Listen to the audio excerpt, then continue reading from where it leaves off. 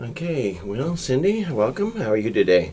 Thanks, Gary. Good. Another beautiful day. How about you? How are you? Good, good. It's been a great week. I got to play golf with a friend of mine who had been out for 2 years because of different illnesses, and he came back and he was wonderful and he looked great. So Very encouraging. it was so exciting, and just makes you remember how precious it is to have time to spend together and cherish every minute of it. Anyway, I am very happy today. We have Janine Kirk with us. She's an old acquaintance and a good friend, and I'm excited to hear her story. And I'm excited to learn more about you too, Janine. Oh, thank you. Thanks for having me. I'm excited to be here. All right, well, I'm going to turn this over to Cindy. Dr. Cindy Carter, I should say. We're going to hear about you and your father. Awesome. And maybe just to begin with, you could tell us a little bit about your birth order, where you are in the family. Just give us some context about your relationship with your dad.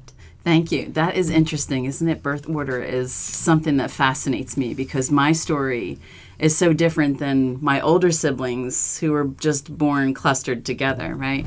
I'm the youngest of 6 children, and my next oldest sibling is 5 years older than me. So psychologically and even in my feeling is kind of like feeling like an only child, being very separate from the first 5 that were born.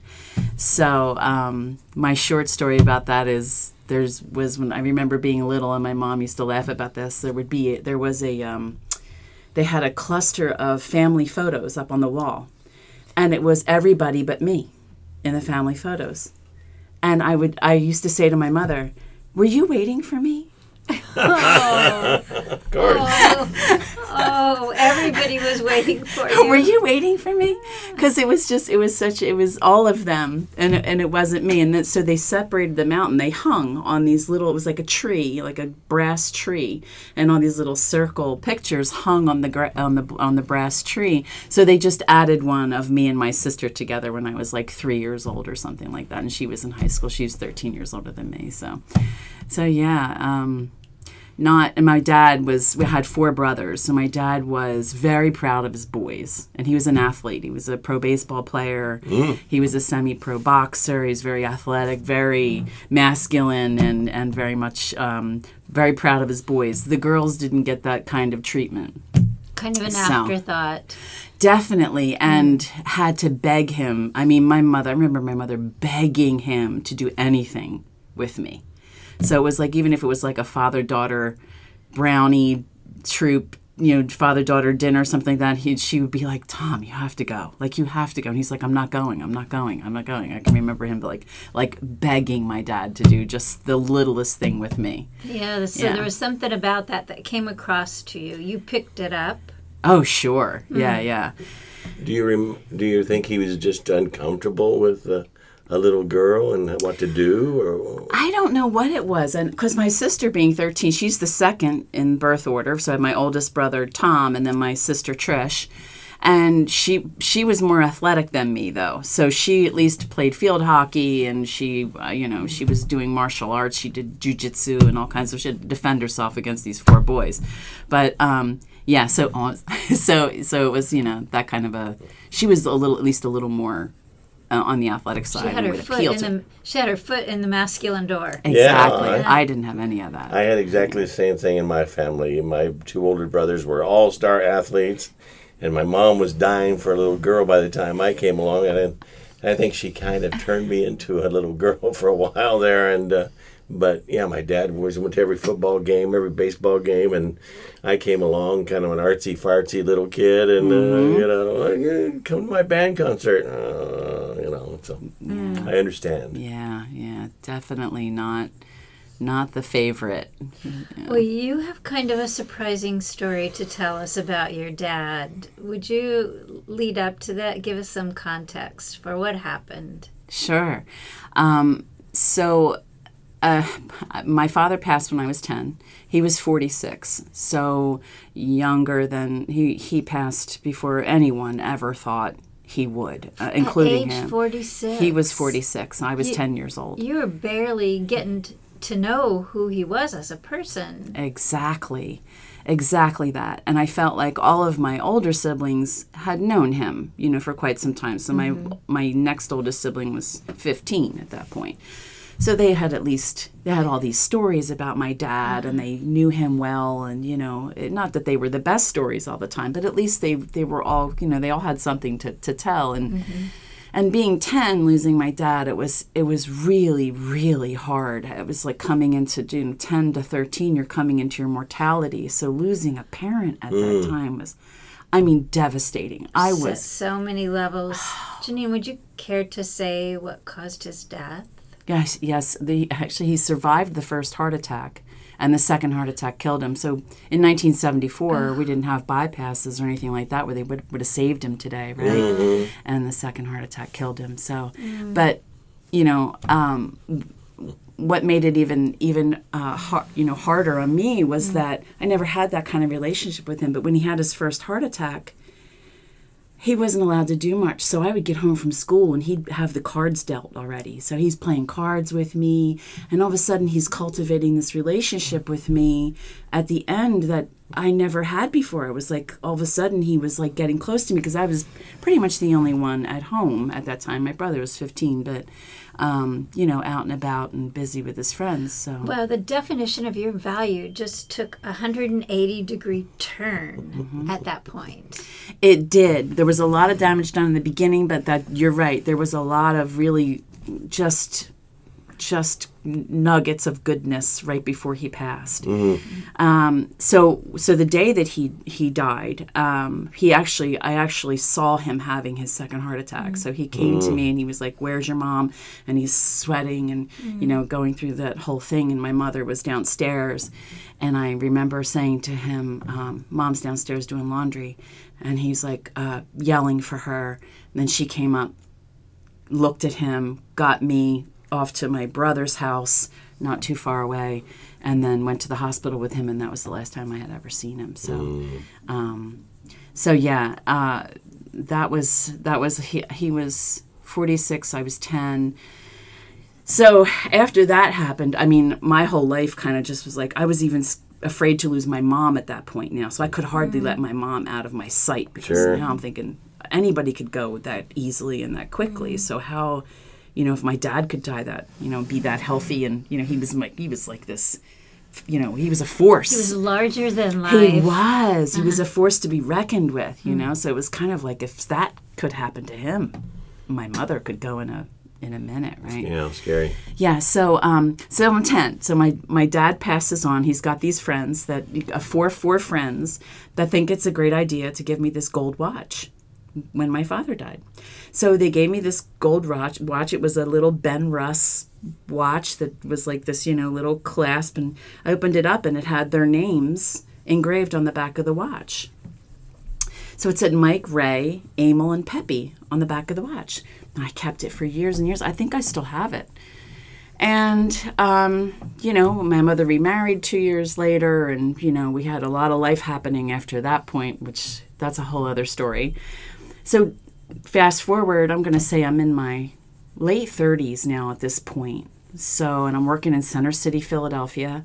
I was a paralegal at the time. I had 2 young children who the day when we're talking about, they were with their dad. They were with their father. I was divorced, separated at the time, so they had like a weekend with their dad. And I can remember walking through the city this one particular day, and it was like a schlep. Like you had to working in Center City and living in New Jersey was not easy. You're driving to the train, you take the train to 15th and Locust, then you're walking 10 blocks to the law firm, and then back. And it's raining. And I'm like, oh my gosh, this day will never end. It was a week, it was a day. I just remember going like, oh.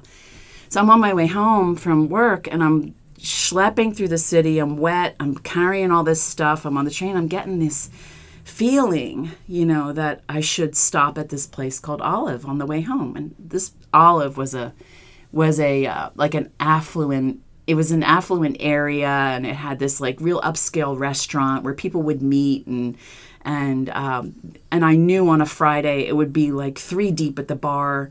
I knew I wouldn't get a parking space, much less a seat at the bar. It was just this whole ordeal. And I was like, oh my God, I am not going to Olive. I just want to go home. I want to just relax after this day, this week. And my kids weren't there. It was like the perfect opportunity for me to just decompress, right? This is sounding like a hero's journey at this point. Everything's stacked against you, forces conspiring against you, and you're fighting them. Well, right and left. in a sense, but I was so tuned in when I got into my 30s. I started to do I had a real spiritual journey in my 30s, and really kind of learning so much about myself and just people in general. So listening to that voice inside of me was so important and so strong. And I just knew that if I don't listen to it is usually when I regret things in my life. It's not when I do listen to it, right?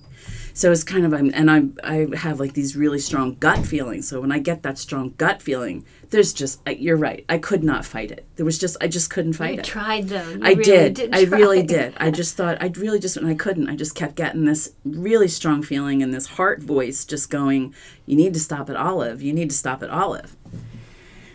So sure enough, I stop at Olive, and I do get my parking space, and I'm like, okay, got a parking space. I'm thinking, well, maybe if I got a parking space, it's not that crowded, right? So I'm thinking, well, this is going well so far. Still, soaking wet, raincoat, the whole thing. I walk into the bar and to the restaurant. I look over to the bar, and sure enough, exactly like I had explained it, 3 people deep, leaning over one another, trying to get a drink. It's super crowded. I look over and I see towards the end of the bar, I see this one seat at the bar. And I look at this and I'm thinking to myself, someone's sitting there. They're in the ladies' room and I'm thinking, this can't be real. So I walk up and I look to the gentleman to the right and I said, is anyone sitting here? And he said, no, that's your seat. And I said, oh, okay. I put down my umbrella and my bag, and they know me at this place, So the bartender comes up to me and he says, hey, Jay, how you doing? Do you want a Cosmopolitan? I said, sounds great. That's perfect. Let's do that. This has been a day. I'm ready for that Cosmo. Let's do it.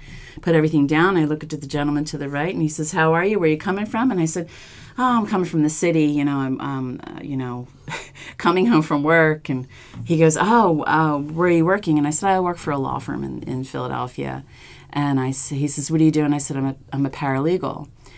So he starts to make small talk with me, and I look at him and I think, and he's about my dad's age, and I'm trying to think of things in common with him that I would have with my dad or he would have with my dad, and making conversation. So he looks at me and he says, who do you work for? And I said, well, I've been mostly in family law, but I've done real estate and other things, and at this time I'm working for so-and-so. And I said, but you might know someone who is a friend of my dad's. And he looked at me and he goes, oh, who is that? And I said, Mike Wallace. And it was Mike on the back of the watch that my dad's friends had given me. So that was Mike. So he looks at me and he goes, Mike Wallace. He goes, how do you know Mike? And I said, well, he was a friend of my dad's before my dad passed away. He goes, who was your dad? And I said, my dad was commissioner of the Zoning Board of Philadelphia before he died. And he looks at me and he goes, what's your dad's name? And I said, his name is Tommy Kirk. And the guy looked at me like he had just seen a ghost. He put his head down and he looked up at me and he went, I swore your father in as commissioner of the Zoning Board of Philadelphia before he died. He goes, I'm Ray LaJoya. Well, he was Ray on the back of the watch that they had given me when my father died. Well, I am just I'm overwhelmed at this point because I can't believe, this is happening. So I call my mother up and I go, Mom, you are never going to believe who I'm sitting next to right now. And so she says, who are you sitting with? And I said, I'm sitting next to Ray LaJoya. And my mother starts bawling on the phone. Now she can't handle it. She's just, I said, I know, Mom, I know. And she goes, tell him I said hi. Tell him I'm asking for him, the whole thing. And I said, I know. This is just such a gift. So I hang up the phone with my mother. I tell her I love her. I hang up and we're talking to Ray. And I said to him, I still have that watch that you gave me when my dad died. And he goes, you're kidding. And I said, no. And he goes, I'll tell you what I'm going to do. He goes, I'm going to get Mike and Pepe. Emil's no longer with us. Mm-hmm. He goes, and in 2 weeks, we're going to come here at Olive, and we're going to buy you dinner and drinks, and we're going to tell you stories about your dad all night long. I'm just trying not to cry right now. Yeah. That's the most incredible story I've ever heard. And you did, and you had dinner with them? I did. 2 weeks later, sure enough, they called me up. They said, Janine, meet us over at Olive. We're going to be there. And that's exactly what they did. Now, my dad was quite a character. He was a practical joker. He was not afraid of too many things. So he did a lot of things that you'd be hard to talk about. But he also did some things that were really great. So when I'm there at dinner, they would bring up certain things and they would go, tell her about such and such. And then Mike, the attorney, would go, I don't know if the statute of limitations is out on that yet. I don't know if we could talk about that. So that kind of stuff. That is so interesting because it's come up several times on this show that what a gift it would be. There's nobody alive that knows my father's stories. Mm-hmm. And so few of us have a chance to hang with the people that knew your father when he was a young rapscallion doing that stuff, and how much it would humanize him, make him a real person, and so what an incredible gift. And things like that just make you believe something's going on in the universe. A lot of somethings in this case. So after you got fed in two different ways that night, what happened for you in your own life? Oh gosh, what a shift, right? Because it was something I had always wanted. It was something I'd always wished I had. It was a wish come true for me because, like I said, my older siblings had all these stories and all these things to tell and all this, and all of a sudden, I had never had anything to contribute to their stories. So that night, after that night, and it was just me, and I had heard all their stories and everything, it made me feel this. I'm going to use this word because it's something that I didn't feel very often as a little kid. I felt special. So it made me feel special. It was almost as though that gift was given to me. It was divine timing and divine kind of intervention, and I really felt like I had always felt like my father was looking over me most of my life. Definitely my teenage years. I was in such a dark place in my teenage years that I can't explain still being alive at this point without saying my father was looking over me. In a paradoxical kind of way, it sounds also like you were looking over him. Oh. That now that you're the carrier of those stories, you are the carrier of the stories, you're looking over him and the stories about him. His memory, you keep him alive through those stories. For sure. So your father dies at 10, and it's just the shock of your life, and it's awful. And so your mother remarries and starts an episode that was not so great. That was dark, man. So I have stepfather stories too. Well, that's important. Yeah. So my stepfather, my mother became an alcoholic after my father died. So, and then she married one. And so that became, I went from living in the city where I had girlfriends on every corner and, all these friends and all this, to moved out to a farm in New Jersey where I had no one except for this dysfunctional family I wound up moving into. And I was the youngest of 6, and then she married a man with 7. Oh. And then there was number 12 of 13. God. Yeah, it was horrible. And my stepsisters hated me and told me every single day of my life that they hated my guts. And my mother let it happen. So my mother basically emotionally abandoned me, trying to gain the like and the trust of the step siblings, sacrificing me to get that. And then I mean, like, that's what I mean. Like, and so then, and I had my stepbrother sexually molested me and did that. And like, we went into that whole thing. And then my stepfather tried, but my mother was always like, she was too smart for him. But she knew all of this going on. So she knew all of this and didn't protect you completely. Exactly. You were in the middle of it. Yeah. So you moved from an environment that was rich and diverse to an environment that was insular and toxic. Totally. And trapped. I felt trapped. Yeah. And what was weird is that my sibs didn't know anything about it. Right? So my sister, who was like my second mother, who would fight for me to the end, had no clue I was dealing with all that until she would come visit. And then I distinctly remember my sister. My sister was not afraid. She was not afraid of anyone. And she was sitting there with me at the table one time, and my mother was standing up cooking, and one of my stepsisters was like 8 months pregnant on the other side of the table. Me and my sister were sitting on like the other side together, and my stepsister turned to me and looked at me, and she goes, "You're a whore."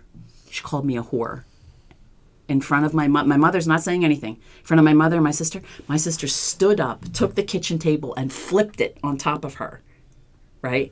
And was like, "You've got to be kidding." Like, my sister lost her mind. Like, could not believe that not only was my stepsister speaking to me that way, but my mother was allowing it.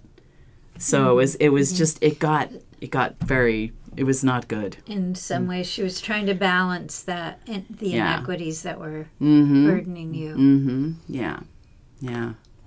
So, your children's father, is he still involved with your kids at all? Yeah, Good. Yeah, he is. Good. Yeah, I wound like, for all the stuff that I've been through and been taught, right? And I didn't have really good role models to speak of or to model my own life after. I'm going to say I did really well for my kids and for myself. Good. That was my question, is you how feel like those things, it seems like most people go with what they were taught or total opposite, and thankfully you went in the opposite direction, and your kids had a good mother, and that's Thanks. great. Well, that was the first thing I did when I found out I was pregnant, was get myself in therapy, because I knew that I didn't have good role models and I didn't know what I was doing.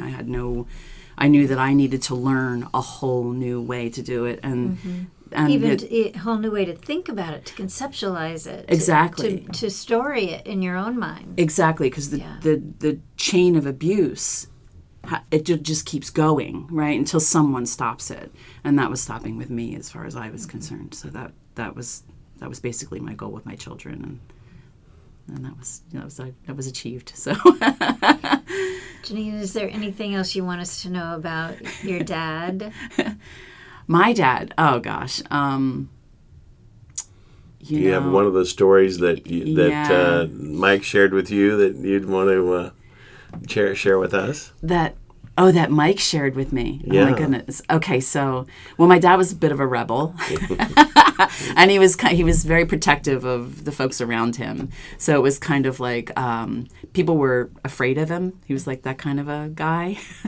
So it was just a lot of some of the stories were just of him, like. They would, if something was happening and they were having some kind of a falling out with someone, they'd turn around and my dad would have somebody up against the wall with their feet like dangling, and my dad would be like, things that don't happen today. Like, you can't do this today. There's like these are things that don't. He was it was aggressive. But I do have a one fun story. Oh, good. Actually, when he first passed on, his secretary lived 3 doors down from me and was 2 of my best friend's older sister. So she said, before we clean out his office, I want to bring you to his office, and I want you to see what your dad used to do. I'm going to bring you to City Hall Annex. We're going to take the train into the city, and we're going to bring you into his office and see exactly what he used to do. So my dad was, like I said, practical joker, funny guy. So she brings me in there. We did this whole trip. She brings me into the office, and I'm looking, and this is where he used to sit, and this is where, he used to do. So she says, you know the little gummy things that would be like on the back of a sticky thing you put in? He'd stick them on the doorknob, and it would be like on your hand. It'd be like a right, a booger on your hand or something. Yeah. You're like, oh, what is this? He'd be doing these kind of like weird, funny things he thought was funny. And she goes, he would get these memos from whoever, the mayor or whoever, these, notes, basically just memorandums. And he would fold them up in paper airplanes, and he'd open up the window and he'd sail them out the window like that. So she goes, and where he sat, he had this window right there where he sat. And I remember this distinctly, walking over to that window, and there were all these paper airplanes out on the flat roof of his office to this day.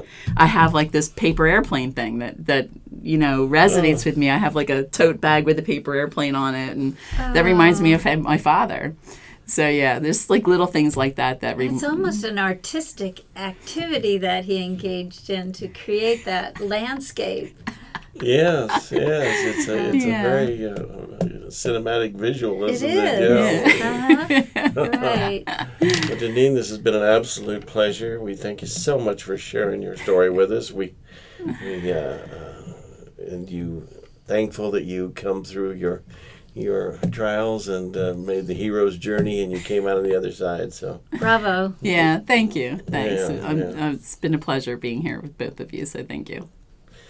And that's Daddy Never Cried for this week. And please go to our website and you can find out how you can share your story with us. And Cindy, thank you. Pleasure to be here. Thanks, Gary. And we'll see you next time on Daddy Never Cried.